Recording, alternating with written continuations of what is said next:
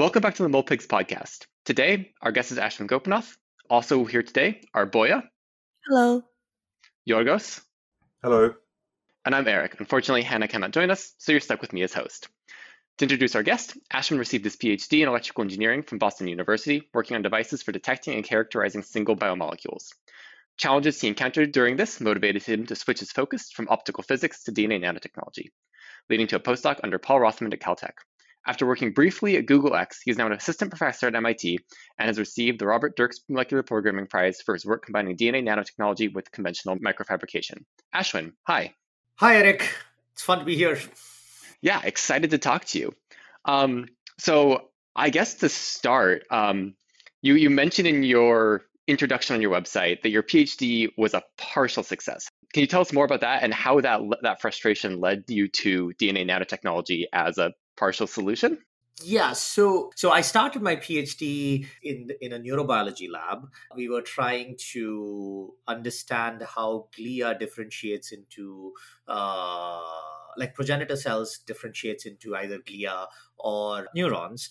But then nobody told me that I'll have to kill baby mice to do this research. So after about a year, I switched and I started working on this kind of abstract question of what does it mean to generate random numbers? Like how random can you get and what does it mean in like optical physics and things like that? And that led me to this set of experiments wherein we were trying to do localization of light on these collective arrays where you can have specific location wherein photons can get localized.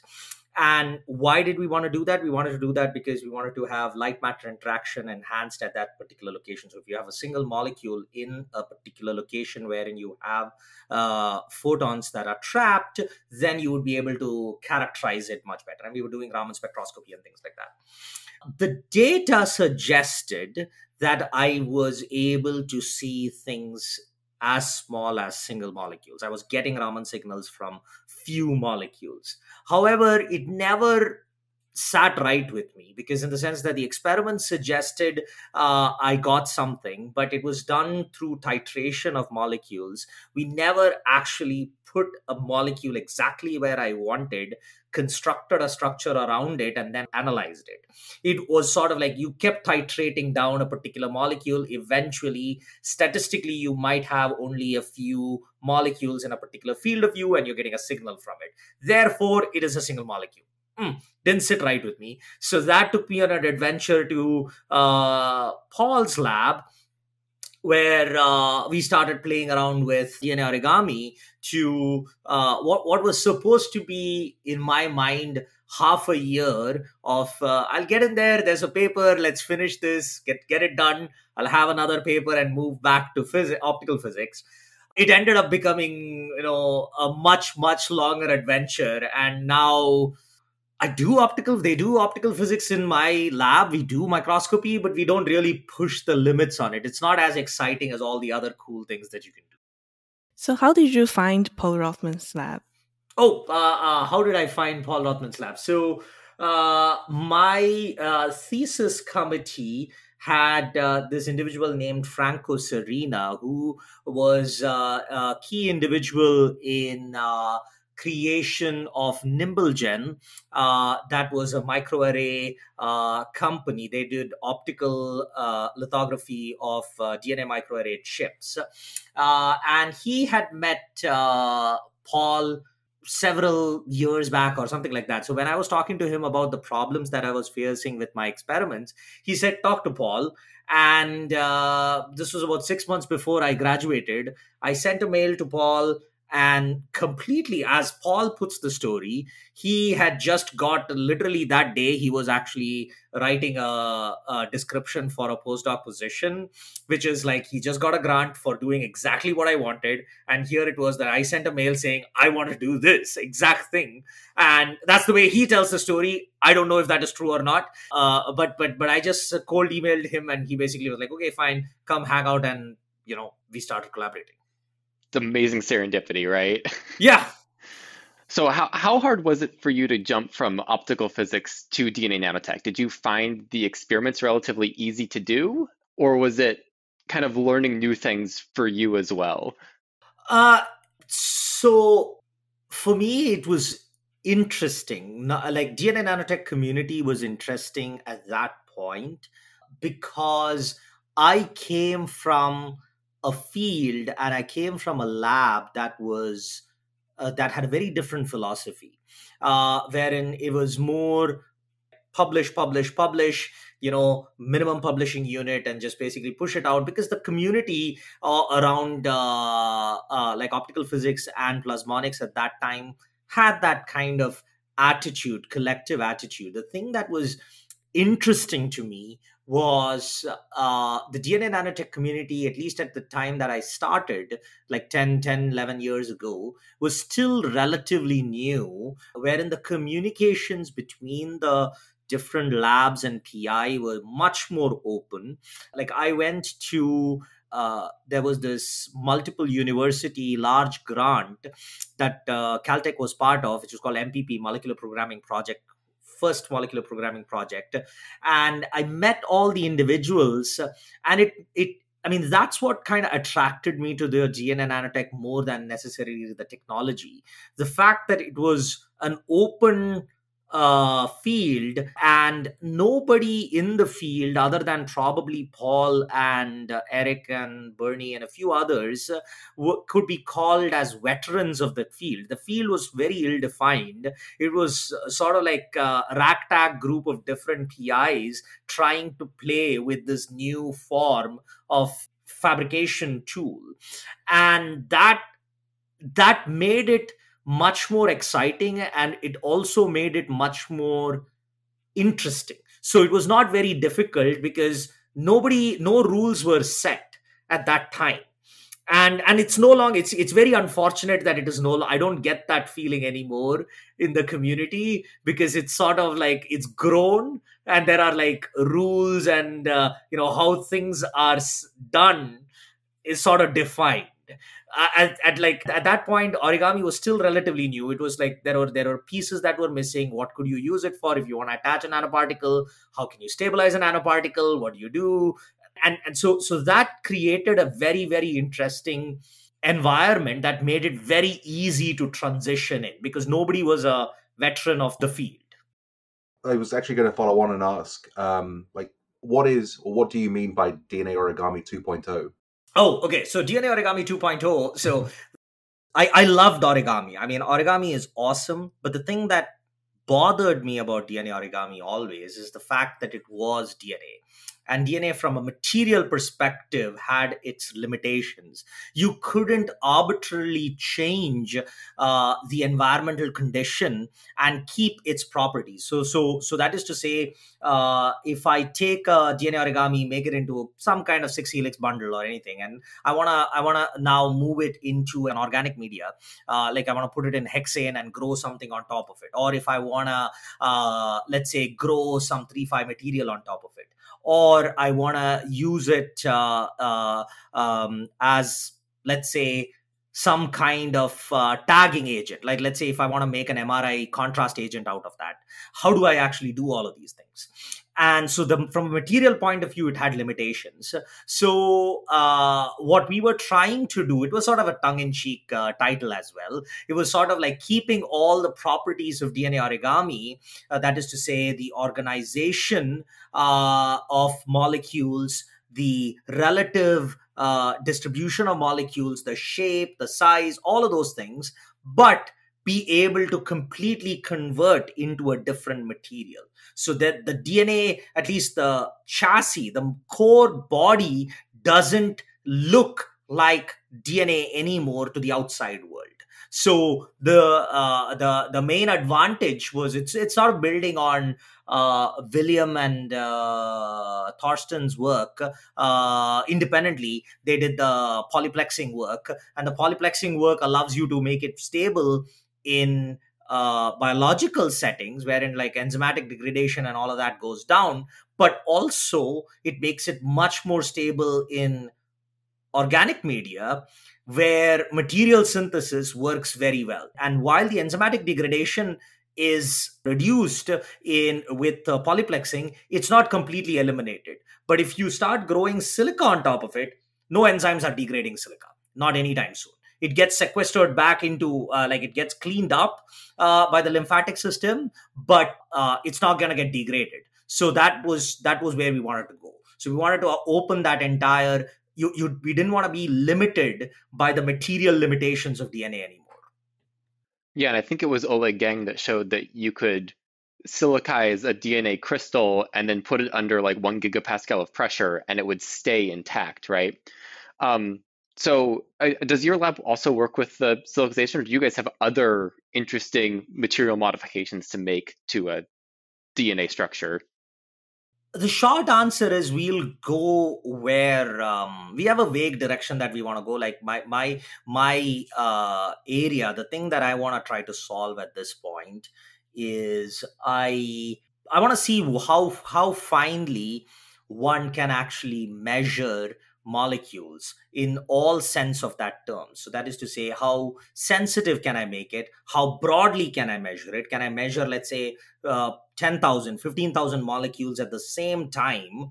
What is the maximum dynamic range that I can actually get there? As well as, can I measure all of these things at the same time temporally? Because eventually where we want to get to is being able to measure all the relevant molecules that are there in a biological system in real time. So, how does, let's say, rather than measuring glucose, can I measure insulin? Can I measure, let's say, if you are going to take a chemotherapy drug, can I measure the metabolism of the drug? Can I, like, if you are going to take opioids, can I actually measure how the opioids are being metabolized in your body? Or at what point can I look at the patterns of proteins and small molecules in your body and be able to predictively say whether you have possibility of a particular disease manifesting? All of these things. So that's where we want to go broadly, but the technology for that doesn't exist. And so we are at that building up the technology layer, and DNA allows me, at least it's a interesting enough material, or it's a material that's compatible enough with all the different players in this problem, that we can create tools. But if we find a better material and better solution, I'll move on to it in a heartbeat. So it's like a means to an end. So is this the technology that leads to you having your own company? Can you tell us the story of that? Oh, okay. So Biometrics came about. It was since I published my paper, the Van Gogh paper in, like, I think 2016. Me and Paul have been, like, thinking about, or I've been trying to push Paul to jump on board and, like, start a company around that technology. And that never happened for many reasons. I mean, we thought about it, and the time was not right and things like that. Then I started my lab at MIT, and what happened was, literally, I got the keys to my lab on the same day that the lockdown started. Like, I have an email wherein I have, like, two sets of email wherein, like, 15 minutes apart, here is your key, your lab is renovated. 15 minutes later, oh no, you can't get into the lab because it's locked down. So sort of, like, frustrated by that, I gave a call to, like, a friend of ours, and then we were like, okay, it's as good as any. We are trapped in the house. We'll just start. We've been thinking about starting a company around this. Let's start it. And it was sort of trying to answer one part of the question. It was sort of like, how sensitively can you measure, and how broadly can you measure protein concentrations? And so we wanted to we took single molecule ELISA, like sandwich ELISAs, and refactored it onto these grids that we form by DNA origami. So every single spot behaves like a sandwich ELISA, and if it captures a protein, it lights up, and then there are different tricks you play to basically do multiplexing and stuff like that. But that's the story of how that happened. Guess the pandemic wasn't all bad, eh? So when you were running Palomatrix, how much of your time was spent running your lab at MIT, and how much of it was spent interfacing with this company, which I believe was based in San Diego, right? And were you basically having to fly back and forth a lot? Yeah. So I had to fly back and forth a lot, but so pandemic helped in some ways because we went remote, and I was remote anyway because my wife is based in San Francisco. So and I had like we set up base in San Francisco anyway. We were during my Google time, and so it was what it was. I mean, like pandemic sort of allowed us to explore new ways of collaboration and new ways of working. So it's interesting. And to answer your question of time commitments, it's sort of, I am very fortunate, like I said, to have extraordinary students and postdocs. So, sort of like if I go into the lab, if I touch something, I often end up breaking stuff. So, the truth that most PIs don't love to say or admit is that once you become a PI, you are a glorified editor, and you like to come up with like ideas on a whiteboard, but your lieutenants and your soldiers have to be awesome. And I've been fortunate enough to have some really, really amazing folks. So that they make my life a whole lot easier, allowing me to, explore these other things like starting companies and stuff like that. Can you say a little bit about whether or not there's any difference in management style between managing an academic lab versus managing a team at a corporate environment? So the thing that nobody tells you, it's sort of true even when you look back at it, even in academic environment, is the productivity of a lab or a productivity of an organization has less to do with the technology that they are working on, and more to do with the interpersonal relationships and the culture that you bring to the table. And one thing that definitely is true in a startup is that it's much more mission driven, wherein you have to get certain results done, and there is and you have to ultimately create a product that somebody is going to buy, and it is not vague in terms of you have to get some result that might get published, and then you have to massage the results so you make sure that you get published in a big enough journal, because so running a company or productizing something is a little bit easier. But it's also actually much more difficult in practice, because ultimately, you can say I have created the most beautiful technology, but if nobody is willing to buy it, it means nothing. So you can't massage the graphs and like interpretation and like and put a interesting introduction and interesting conclusion and push it into nature science, because that can be done with results, recontextualize it. But with products, if you create something, if nobody's going to buy it, you can stand there and say I have created the perfect technology, you ought to love it. Won't happen. So it's a little bit harder, but it's also a little bit easier because you don't have these kind of distractions. It's much more easier. It's like you can be very focused, and you can have a team, all of who are working on a singular mission. It's not everybody trying to get their own first authorship paper, their own sub contribution to this larger project and things like that. So that's a big difference, and it's actually it's very welcoming difference. So, what's the story of like your recent sale of your company to SomaLogic? So multiple reasons, right? So there's this really nice video on what makes the a company or a startup a success. I think it was by the founder of Idea Labs, and they did this multi-parametric analysis to kind of ask the question: is it the team that makes a company successful? Is it the technology? Is it the money? And all of these things. And turns out the singular predictor of success of a particular company is the timing, and the timing of getting into the market or basically forming the stuff. So while I can claim again that our technology was singularly awesome, the time that we started the company was also great, but then we were towards the tail end of the biotech bubble in some sense. So while I can say that if we had struggled on, we would have eventually been successful. It was sort of cost benefit analysis. It's sort of like, is it going to take 10 years to become successful? And there is this period wherein we saw very clearly that the economic, like the biotech bubble was bursting, and we were like, okay, we have two choices: either let go of it, or struggle through several years of fundraise and getting things to go. So, and we made a choice, and it seemed like, at the time and even now, SomaLogic had certain assets, like affinity binders, which Palmetrix could use. And is your involvement also changed after selling to SomaLogic? Significantly. I am sort of like working my way out of that. So there are still relevant things that, I mean, when you start something, but I look at it as, sort of like Parametrics was a certain arc of my life, was a certain story. That story is sort of ended, and it's a sort of like, it's a project is ended, it's handed off to somebody else, and they will make what they make out of it.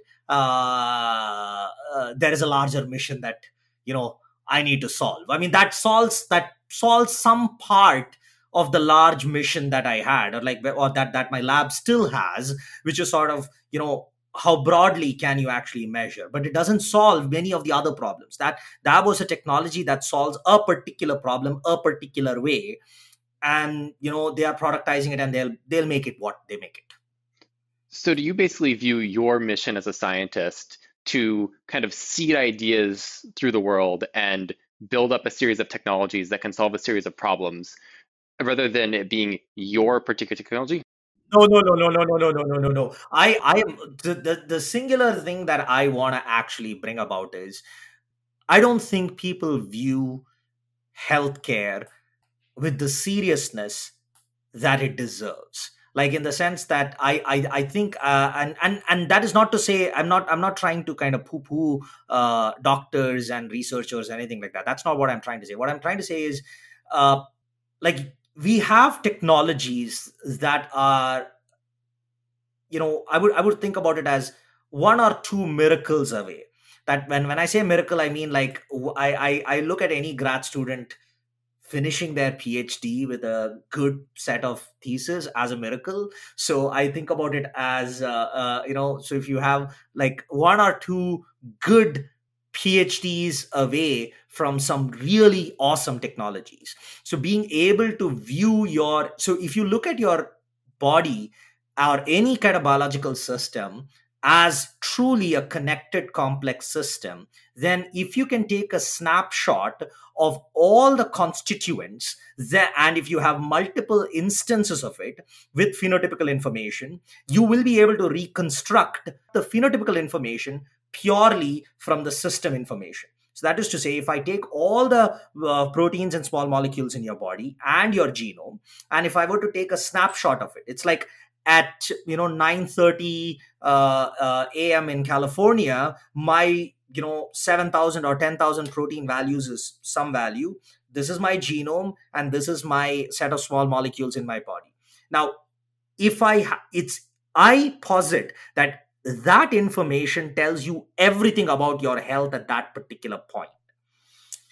The question is, how do you interpret it? If you need to interpret it, then you need to have you need to have large data where you have collected that raw information and phenotypical information, do correlational studies similar to how you did GWAS, and to be able to interpret the patterns. For that, you need to develop technologies to be able to measure everything cheap enough, so that you can actually measure this. And once you interpret it, how do you actually come up with ways to get people to use it and all of these things? So I want to bring about that mode of healthcare. That's my mission. And it just so happens that nobody is building. If that technology existed, I would gladly go use it and try to build something out of that. But if that doesn't, and that doesn't exist, so I have to build it. That's it. And part of the reason why I'm getting to this is because, like, my wife was diagnosed with leukemia back when we both were when I was postdoc and she was a grad student at Caltech, and that fundamentally sort of changed the way in which we were thinking about sort of healthcare in general. So I want to live in that world, and the technology doesn't exist for that, so I'm building it. If the technology happens, then the next question is, how do I get people to use it? So when you say people like aren't taking medicine seriously, do you mean kind of they're too siloed in like one biomarker, one phenotypic outcome, whereas you think that the actual answer is to be much more holistic and much more integrative in your medicine approach, such that you take into account the system, how the system is behaving as a whole. Did I kind of have that idea correct? Correct. I mean, like, for instance, if your computer is basically slowed down, you're not going to ask there, okay, what is the one, particular thing that went wrong, or one particular software that basically is causing the slowdown. It might be the case, but most often than not, it's a series of things that basically knock on to each other that causes any kind of problems. So, I mean, that's not a good enough example. Maybe, I mean, it's hard to come up with complex system examples of complex systems wherein it's viewed holistically. I mean, like, wherein it is not viewed holistically. Like when you have a car trouble, you I don't know. I mean, maybe these are not the right examples. It's like having a hard time imagining what would be a right example to bring up there. But and again, this is sort of intuition, and which is sort of supported by emerging papers, that you need to view biological systems in its full complexity, and we don't have tools to even view it yet. So that kind of makes for an interesting segue into what you've been posting a lot about on your blog recently, which is artificial intelligence. Do you kind of view artificial intelligence as the way we're going to handle this integration, since it can handle so much like larger data? Or are you more focused on artificial intelligence and how it can interface with humans?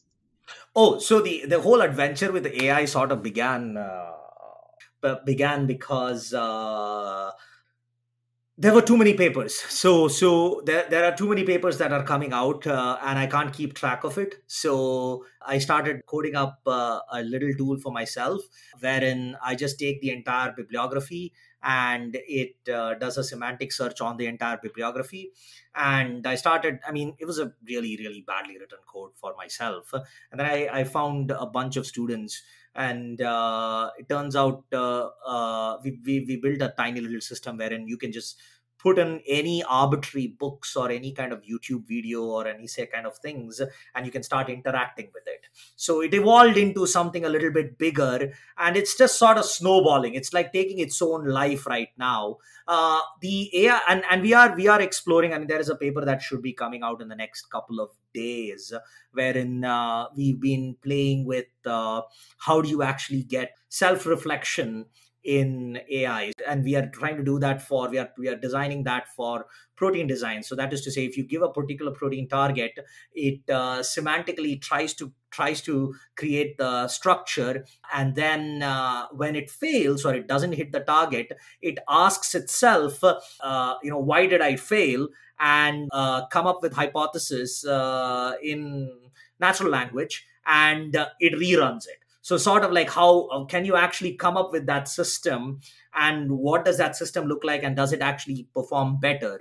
And so we have like the core agent, the core architecture should be out in the next couple of days, but we are trying to plug that into molecular design. So much more precisely, now the question is, if you are trying to design an origami, what is your design process? Or if you're trying to design a molecule, you have certain knowledge, you will try to design something, and you have some measure, some heuristics by which you say, did I actually design it or not?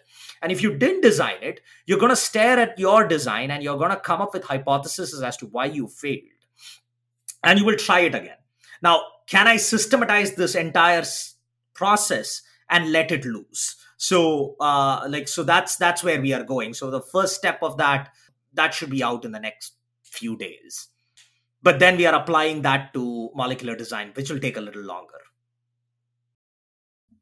So it seems that your research philosophy is very practical focused. So I wonder, how do you develop this kind of research philosophy as described in your website? Like, did you go through some trial phases on theory and realize that, oh, you didn't enjoy it, or did you have a passion about practical and experimental investigation from early on? So partly being in Caltech and being in Paul and Eric's lab radically changed the way in which I thought about science.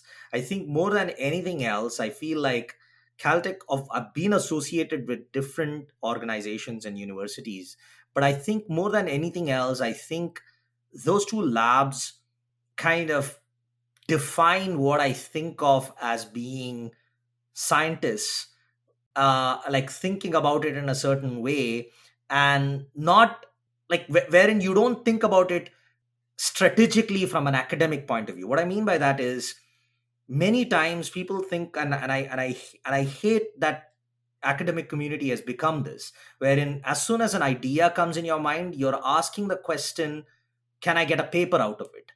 That's the wrong question to ask. The question is, what is a problem that you're trying to solve, and is your work actually moving you towards that problem solution? And if you do good work in that and you are successful in that, good papers will come, as opposed to asking the question, let's kind of do something and like make sure that we have papers.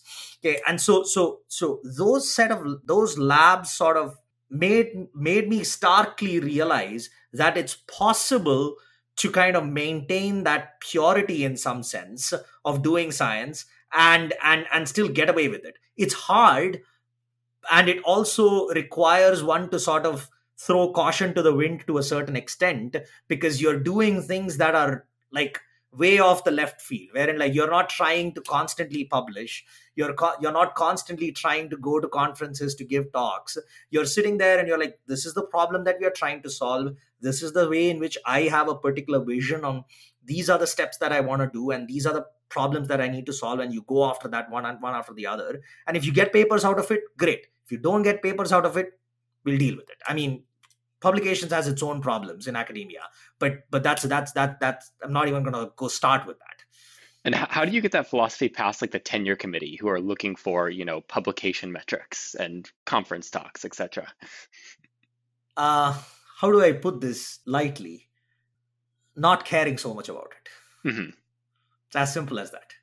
It's sort of like you have a choice. I mean, I asked myself this question a while back, and maybe, I mean, it'll come back to bite me in the ass at some point, wherein I might not get tenure, but it is what it is.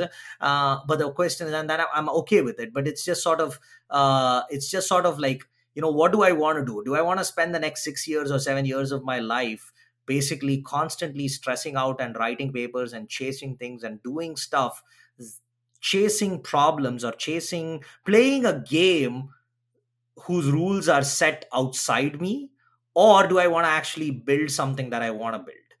And at the end of the day, you have a choice. So, and I'm choosing to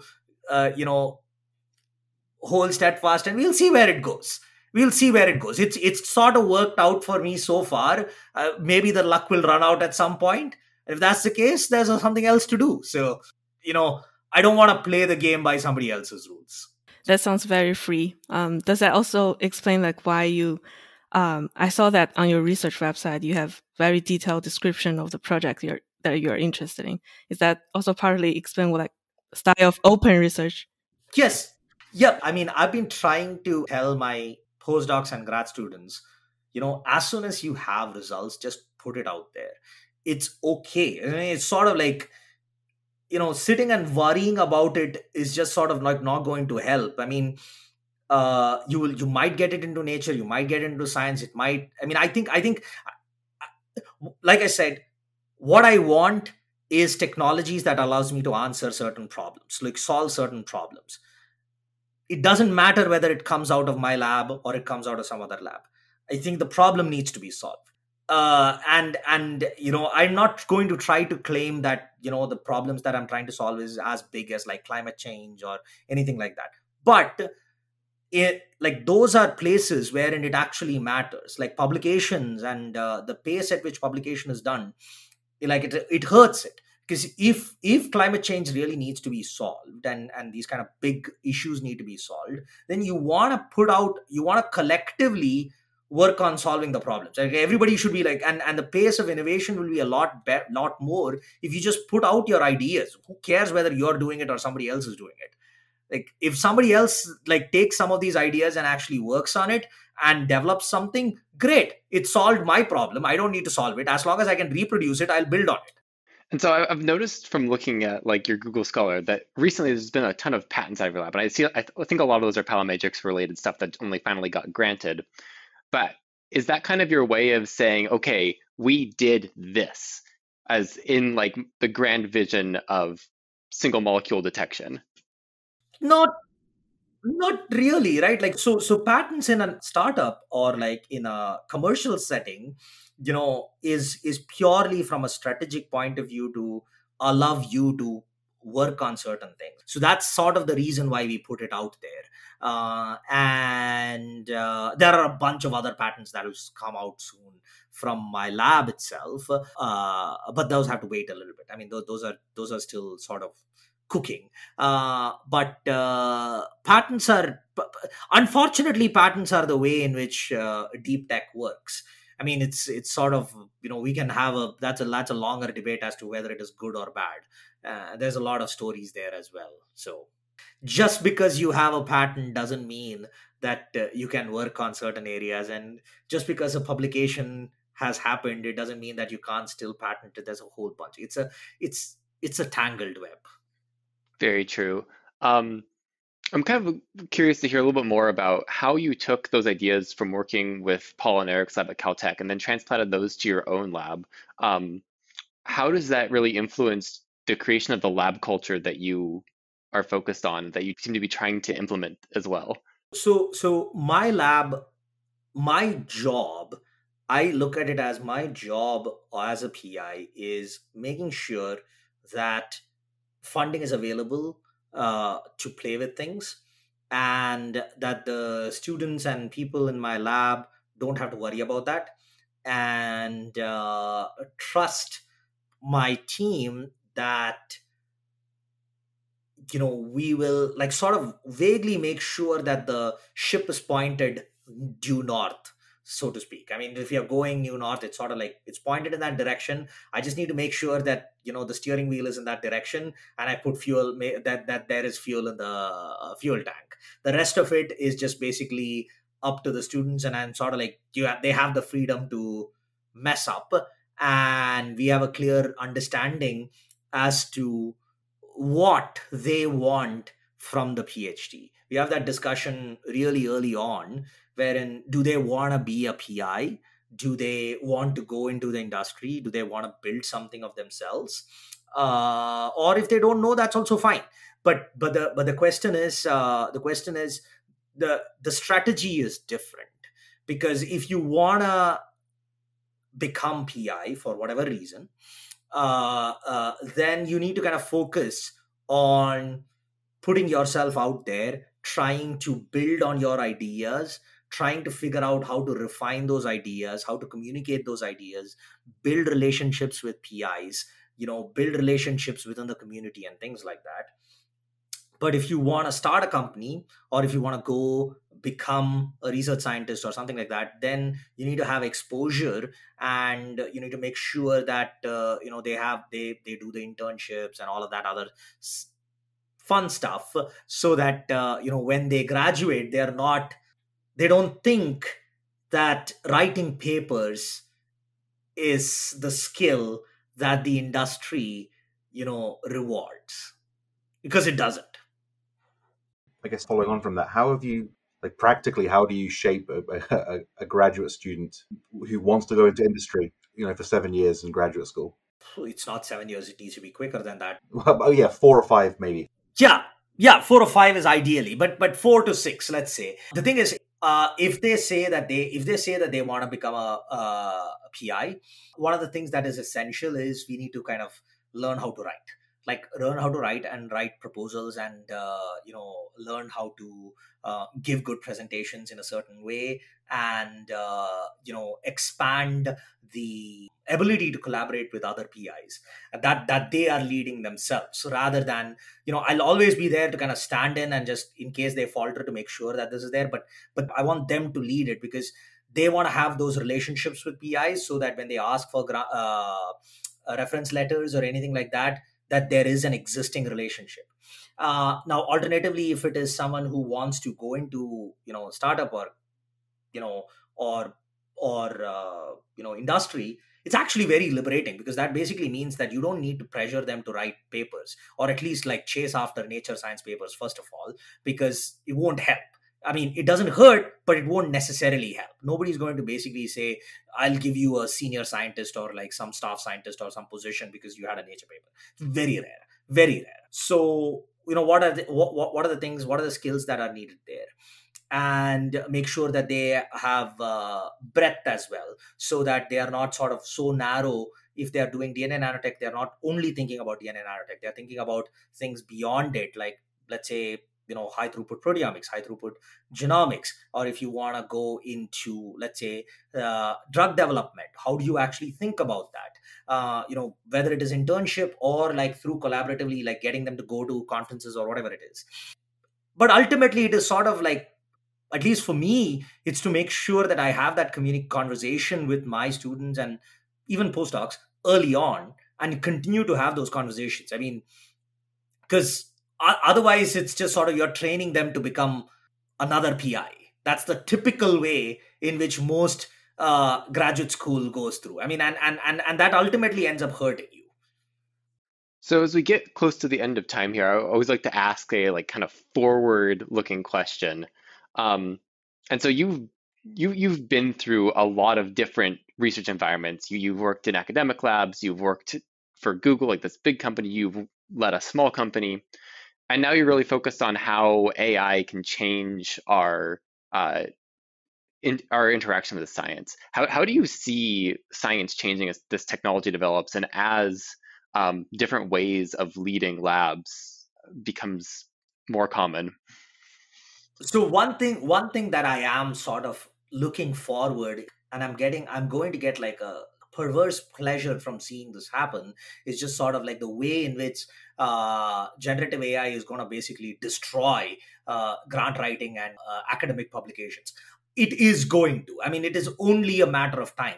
I mean, because I can churn out papers if I want, extraordinarily fast. And if I'm using that for like grant writing, I can put out a grant pretty much every day if I want. And if I have a core grant kind of written, I can make themes and variations of that constantly. So just like there was this very famous sci-fi comic that had to turn off its submissions because of the deluge of submissions that they ended up getting. I see that happening in NSF, NIH, DoD, every granting agency. If they open it up, they're going to have like tons of submissions. We are just beginning of what we are going to see. That it's the same thing that is going to happen with academic publications as well. Like, how can you stop somebody from you don't stop somebody from using spell check. It's as simple as spell check to generate or like themes and variations of the same idea, and you can't keep up with it. It was all the strain of academic publications was already being felt by academia. This is just going to make it worse. It's going to be interesting to watch this change. However, there is also opportunity for interesting stuff to happen. Like for instance, you can have completely autonomous learning. Like you don't necessarily need a lecturer or like a professor to teach you a lot of things. So that makes that makes life a lot easier. AI, all the fun stuff that can come out of throwing this unstructured data into some kind of singular database and looking for unsupervised learning on that corpus. That would be interesting. That's coming, but we just have to see when that happens. Sorry, I have a little puppy here. That's why. Dogs are always welcome on the podcast. So on that note, I assume based on your answer that you've been using ChatGPT in your like writing day to day recently? How has that experience been? So I don't use ChatGPT often in my writing, because it's just sort of the way in which I use ChatGPT is not ChatGPT necessarily. I have like my own little scripts for doing some of these things. What I do is I have an initial draft of ideas that I basically write down, that wherein literally like bullet points, and I have a corpus of other data that basically I appreciate and basically like the like the style of. And I basically, what I do is I ask my tools to write rewrite my bullet points in the style that I want. So that makes it like out pop, so I can basically it makes me uncomfortable. It makes me very uncomfortable to actually even state it, but it makes me very uncomfortable to, because it's no longer my voice. It's sort of like amalgamation of voices that I like, the styles that I like, as well as like the points that I want basically expressed in that way. So but it's coming. Have you ever thought about training a model on a GPT model on a corpus of your own grants and just churning out grant after grant? That's exactly, like, I know it can be done. Like, it's not just my grants, it's like a whole bunch of other grants that I have basically access to. But when you're starting an academic lab, you have your collaborators and your colleagues sort of like share the proposals with you. And I've not explicitly asked anybody as permission for it, but they have shared it with me. So I've basically loaded it into my program, and it just basically pops out the style. It's like an amalgamation of that, which is what, like, I've considered basically making this open source or like putting it out in the world, but it's just sort of like it adds to the noise, and it's somebody else is going to do this anyway. I mean, I'm not going to do it as good a job as somebody who's a trained software engineer.